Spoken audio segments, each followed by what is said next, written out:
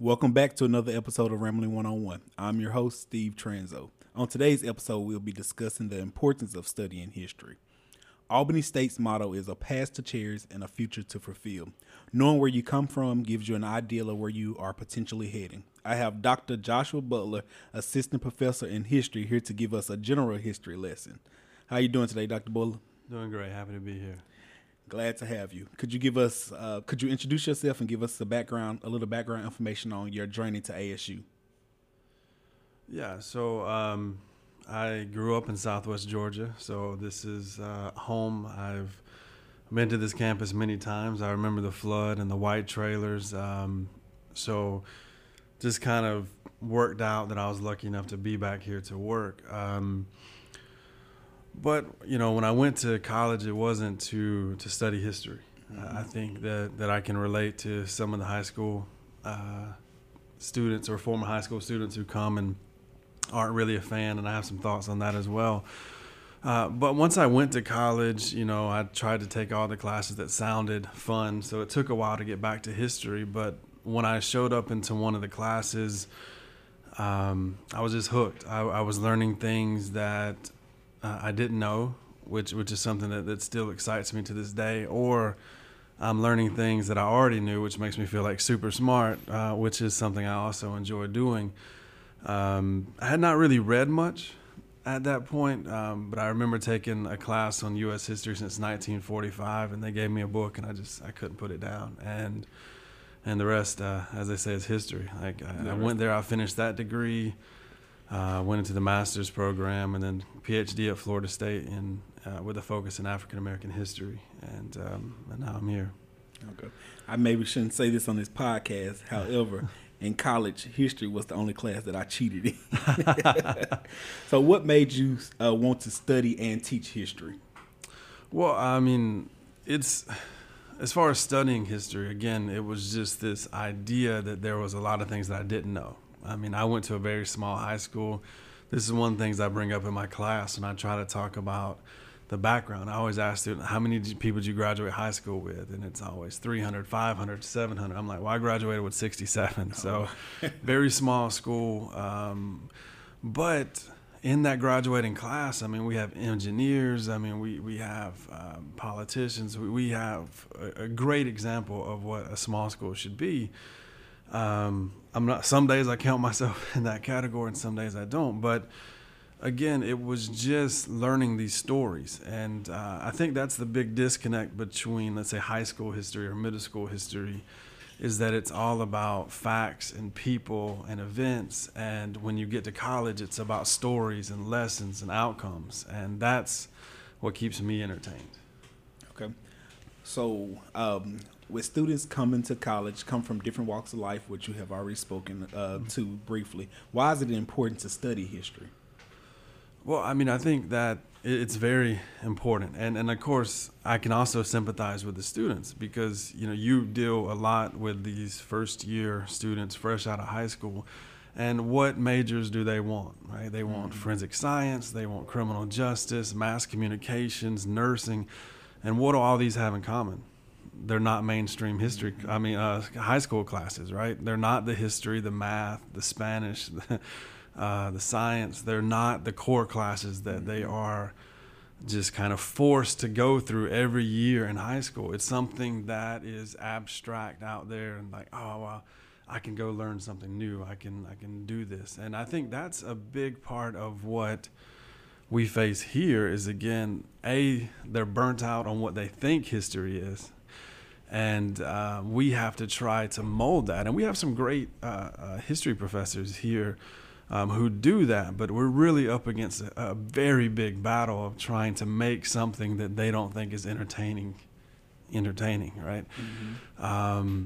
So for me, I always have to press that everything has a history. And so in some of my more mature classes, I have a game called The Breakup, right? So we give out information on these fictional characters about why this couple breaks up. And again, as you go through the game, it becomes more and more apparent that this is a history game and not just something that we're doing to cut class. And so It's about that. It's about the story, the narrative, and the outcome of everything having a history. And I think that is what makes it so important. Those critical thinking skills, those communication skills, those written skills that you gain from this. I always like to tell my students that you can always tell a student who's taken multiple history classes because it's hard to lie to them, right? Because they see the world in a different way. And whether I do it the right way or not, that's questionable. But I always ask, like, has there ever been someone who's lied to you about, from a position of authority? Have they lied to you, or have they taught you something that you turned out, or that you found out wasn't exactly accurate, right? And so you kind of make your leeway into that, like, well, things didn't happen exactly how you think they did. Mm-hmm. And so let me tell you the story. And I always hit out in the first 2 weeks, I may not know everything, but I won't lie to you about that. I will give you exactly the history as I know it. All right, so you being one of the greatest history professors on campus, I'm saying that you are. The students love it. And everything, you mentioned that everything has a history, and seeing the world in different ways. How does that contribute to a well-rounded education? Well, yeah, I think that it's important to do that because, again, what do students say? I don't like history. Mm-hmm. Well, what does that really mean? Like, I think what it means is they don't like a history class that they've taken, or they don't like a history teacher or professor that they've taken. Or I don't like to read, which means I don't like to read books, but I'll spend all day on social media reading all day. So it's all about that context, right? And what we have to do is figure out how we get that information across, right? And I enjoyed math in high school. And the one thing that I remember from math is to reduce things to their simplest terms. And so another approach that I take in class is I don't try to give them any information that I don't plan on testing or asking or assessing, right? So I also teach in a style where I ask a lot of questions. You have to participate in order to get that. So I'm bringing you in, right, to take ownership of where the class is going, right? And so over the summer, for an example of this, learning history in kind of a different way, it was towards the end of class, and the students thought I just let the class get off the rails. So we started talking about relationships, right? And what people, do you trust the other person? Do you not trust the other person? And what role does that take? And I'm like, all right, well, y'all go. And then when they came back the next day, and they thought they had defeated me, right? They got me to break character. And then I was like, well, let's get back on the topic of relationships. What if it's not lie? What if somebody does something, and it's true? So I gave this example of a woman who owns a business, right? And someone comes into that business and harasses them, right? And their significant other finds out about it, and then something happens. Is it your fault? And they're all like, no, it's not your fault. They did it. And then we turn that lesson right into Emmett Till, right? So now we have a real life example of where, depending on which version, because there are multiple versions of Emmett Till, which is also another way where I was like, well, history isn't one thing. So we know that he goes to the store. We know that she claims to have been harassed in one way or another, and we know what happens to him, right? And so now I have all these students backtracking like, oh, yeah, she's responsible for that, whereas just a few minutes ago, if they were to put themselves in that position, right, it was a different story. And so that's what I like to do. I like to keep history alive, right? That's obviously not the perfect example because that is such a tragic event in history. But if you can relate to something, if you can try to put yourself in that driver's seat, you're going to see it in a more meaningful way, I believe. And then we keep riding that out to what it means to have a jury of your peers and things. We hit Emmett Till really hard, but I think it's very important that you find that personal element that brings them into the story.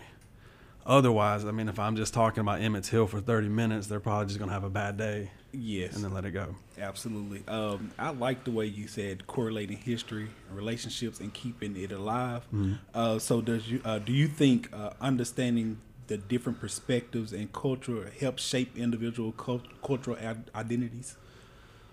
I mean, I think that's a huge part of it. You know, again, I try to maintain an atmosphere of inclusivity, right? Because, you know, I let them know we're going to tackle some pretty deep topics. You know, I think the word now is triggering topics. And so I always put myself out there first, right? Being a white professor at an HBCU, I always try to pick on someone either who looks shy or someone who's making jokes. And I put them on the spot on day one. And I always ask them, like, what do you think I had for dinner last night? What seasonings do you think I have in my cabinet?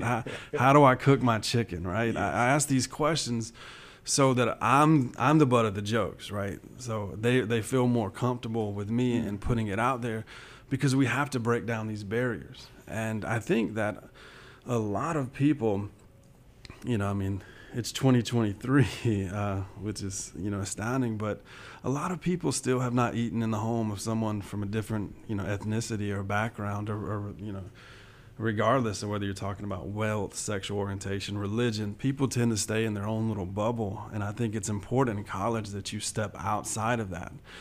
You know, I think when it comes to religion, you know, one of the best classes I took was on world religion, so I could learn more about other cultures. So now I have something to base my own beliefs on, right? And we have an opportunity to do that, you know, in a small way. It may only be a week at a time, but definitely stepping outside of your cultural comfort zone and embracing what someone else has to offer is a huge part of really the college experience, because you know, you're going to meet people who think differently than you. You're going to meet people who may look exactly like you, right, and be completely different. And that's why I always break down what exactly is culture, right? It's the food that you eat. It's the religion that you have. It's the movies that you watch, the music you listen to.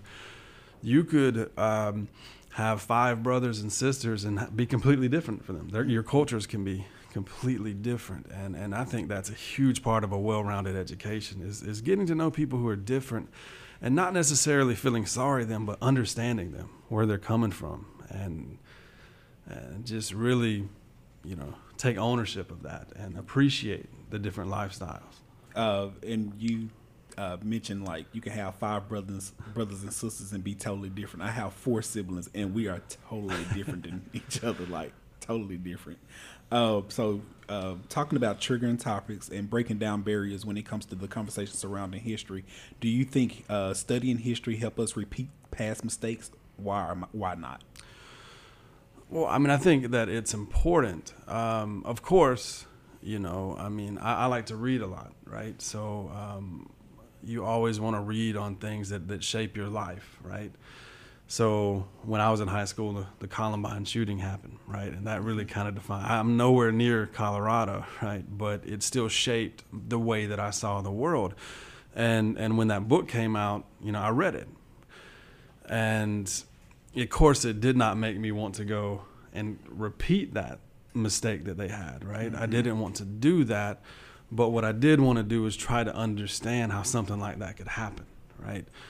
And I think that's a huge difference. I think that if people want to repeat something, there's really nothing you can do to stop it, right? I mean, even if we look at fiction, Stephen King has a book called Rage, where there's a school shooter and somebody who, you know, performed one of those acts had his book in their locker. And so he banned the book himself. He's like, well, if that's the way it's going to be, I don't want that to happen. So I think that if someone has it in their mind, they're going to repeat that. You know, they're going to do that. But I think that for the most part, people just really seek understanding and trying to figure out why certain events happened. You know, the Charleston church shooting, right? I mean, with the pandemic, that kind of feels like it just happened, but I know it's been a few years and we still don't really understand exactly the motivations that were there. And for me, it is that understanding that why question. That's what motivates me to learn these topics. But again, sometimes there's always going to be people who want to repeat certain things for negative reasons. So that's a huge part of what we have to overcome. But there is definitely a balance between that, because I think most people who want to learn is that why factor, right? So we may not fully understand why something may happen or take place, but do you think learning about historical events and their impact on society help structure the future in a way? Well, I mean, I certainly think so. I mean, that's kind of what I'm doing with my research, right? The Reconstruction race riot that I'm studying and writing on now happened in 1868, right? And there's no way to duplicate everything that happens, right? Because that was the first vote. Well, if we go back to the Constitutional Convention of that began in 1867, it was the first time that black men could vote, right? Now, again, there's no way to duplicate that scenario because black men have been voting for some time, or at least have the ability to vote for some time. But I think we can still understand that there are issues getting people to the polls, right? It may not be riots. It may not be really anything that's threatening, in that kind of bodily harm way.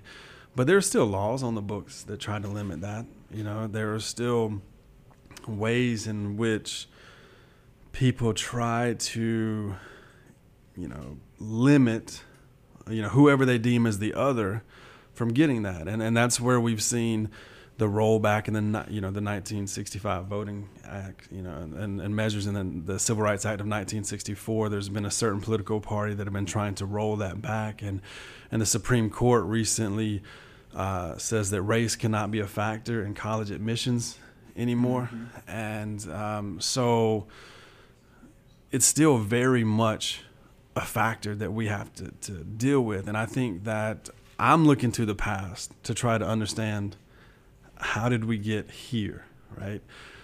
And there are hundreds of examples running through my head right now, but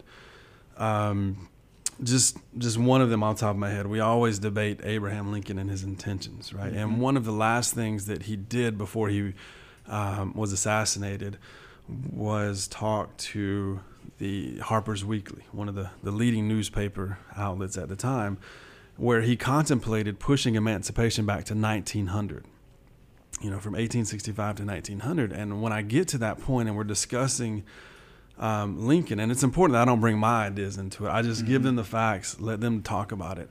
But I always bring up the fact that if we're pushing back the end of slavery 45 years, right, and everything else happens in the same chronological fashion, the civil rights movement is going to be the year 2000, right? Yes. So, I mean, just how this one decision that could have had an impact, on where we are now and made things worse, right? How closer we could be to history, because if he wasn't assassinated, where would we be right now? Mm-hmm.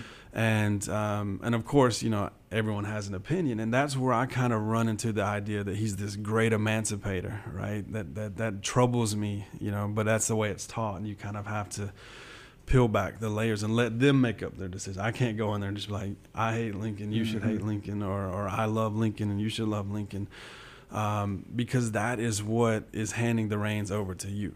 Because if I just go in there and say, we're all going to love Lincoln, you're going to be like, well, that was my high school class. We're just going to, we're going to have that effect. So, yeah, I mean, I think it's important, just important as understanding the past as understanding the present, right? Again, history may be behind on understanding the events, whereas more current things like political science, may have answers a little faster. But we just like to take a deeper dive and understand how we got to a point. And so that, again, to me is what keeps it fresh and ever changing. So every time I go into a class from one semester to the next, even if the name stays the same, the class is always different. You just put history into perspective for me in just this moment with pushing it back 40 years and where we would be today if that would have happened. Wow. So what part of history do you find most interesting? Well, I started out, a 19th century historian, right? Mm-hmm. I always thought that that Reconstruction and the Civil War were these huge turning points that happened, right? That always fascinated me. Not necessarily the battles. I'm not a, I can't tell you all the ins and outs of the Maryland campaign, for example, off the top of my head.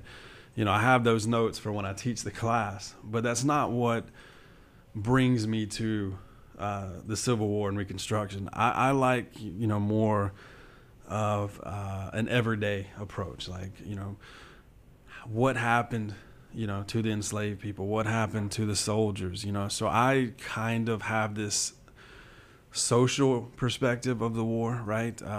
What's happening on the home front, what's happening with the slave rebellions. And so that was always a fascinating part to me, Civil War and Reconstruction. And then in 2011, I was invited to a talk at the Albany Civil Rights Institute where they were doing, it was, I believe, the 50th anniversary of the formation of the Albany Civil Rights Movement under William Anderson, and because he was the president, because he was the doctor and he had black patients. So if he was locked up, it wouldn't affect his income, right? And as a student in high school, you don't think, well, they had to protect their livelihoods. But when you start learning about it, they do. And I just remember being in that room, with the late Charles Sherrod and all these other people who marched with Dr. Martin Luther King Jr. And they're in the room with me, a white kid from Southwest Georgia, and I'm learning. And in that moment, my love for 19th century joined with 20th century, right? So I label myself as a 19th and 20th century historian because of what happened in 2011. So I wrote my dissertation on Southwest Georgia race relations from 1850 to 1980 because of just one evening, just being in the right place and just being moved, right, to extend my area of expertise. And one of my goals is still to write, the history of the civil rights movement in Southwest Georgia, because that book does not exist right now. And matter of fact, in my office, I have the transcript for the Albany 9 court case, right, which is also something that kind of puts the idea of civil rights on its head. And so we have these history things that happen, just a few miles from where we're sitting right now. And those stories have yet to be told.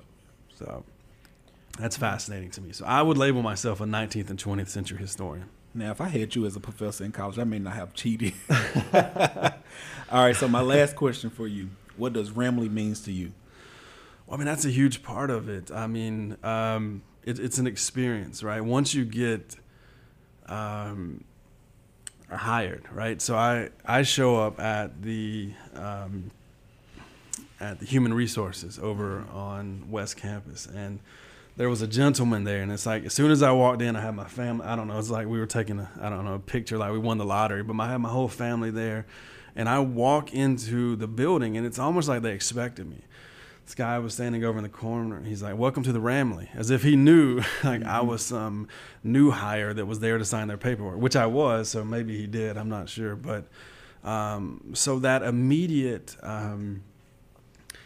kind of accepting, right, is a huge part of it. But also, before I was hired, I worked with the president when we were trying to get the names of certain buildings changed on the college campuses across the state. So I was familiar with her. She was familiar with me. So knowing the president, really makes you kind of feel like you're a part of something, because I know people who teach at other colleges in Georgia, and they've been there for years and never met the president, right? And so I knew her going into it. But even that, I mean, the faculty that I work with, right, they are really advanced in what they do, and I am just such a joy to be a part of that. And if I boil that down to the University College and Anchor, right, program, I won the Emerging Junior Faculty Award for this year. And the person that I team teach or co-teach with, it was Dr. Baxter, who won that same award the year before, right? So not only am I a part of a Ramley, I'm part of an award-winning Ramley when it comes to the University College, and just so many ways that we can connect with other people. Now, I've worked at colleges before I got here and other places, but there are so many people here, but it seems like everybody knows each other, even if it is just by your name or an email. people really seem to not only genuinely take an interest in you, but actually care about your success and want you to stick around. Because, and one of the things they don't really teach you in grad school is really about the tenure process and what you have to do to keep the job. Mm-hmm. Like, they're just like, here's what you have to do to get out there and get the job. But all it really takes is someone or a group of people to not like you and try to block you out. But, I don't see that happening here, because everyone that I've met has been so supportive of me and my endeavors. And they kind of joke on me because, on Wednesdays I bring my family up here so we can eat over there. And they're like, oh, Dr. Butler, he's the one with the baby carriage, But, it's such a family that I want my family to be involved in it. My wife is going to finish up with her second degree. She's going to get a BA in English, finishing next spring and graduate next May. And then we'll have an alumni in the house. And so then we'll be not only the faculty family, but the alumni family. Yeah. And so it's infectious. When you're here, you want to be here. And I haven't had any Kool-Aid, so I haven't drank any Kool-Aid, but I certainly feel like I have. Hearing that is refreshing to hear that. I'm glad you're on the right side of things. But as we wrap up the show, in 2 seconds, give a first-year student the best advice you can give. Show up to class and do your work. I mean, I know, and I'm going to go over 2 seconds here, but if there's a reading, just read. The excuses are going to be checked at the door. I don't like to read. I don't want to read. I overslept. We got to get out of that excuse mindset and put your energy into effort. I feel like with my students, I always tell them, look around the room. This is who you're competing against for scholarships. Why are you going to let somebody else outwork you, right? And I always like, how many people love their name? I love my name. Well, why would you put your name on something you didn't try on, right? Make your name count on something, So if you can exchange excuses for effort, this is the place for you. And I'm going to use that in my next podcast because it's about promoting your brand. So I'm going to use that analogy, but the name part. All I need is 5% of the T-shirts. All right. Thank you for joining us for this episode of The Importance of Studying History. I appreciate you for joining and sharing with us and giving your advice on the importance of studying history. We are all connected to some part of history, and one day we will all be a part of history. What side of history do you want to be on? That's a wrap. Until next time, over and out. Peace out, Ramley.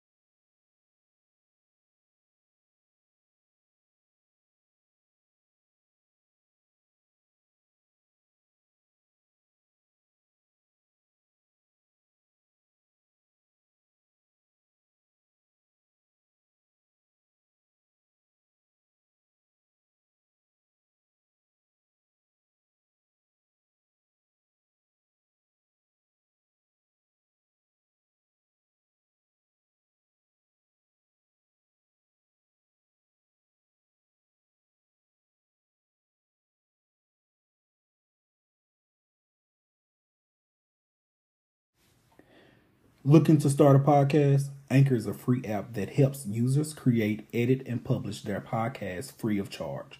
Yes, it's free.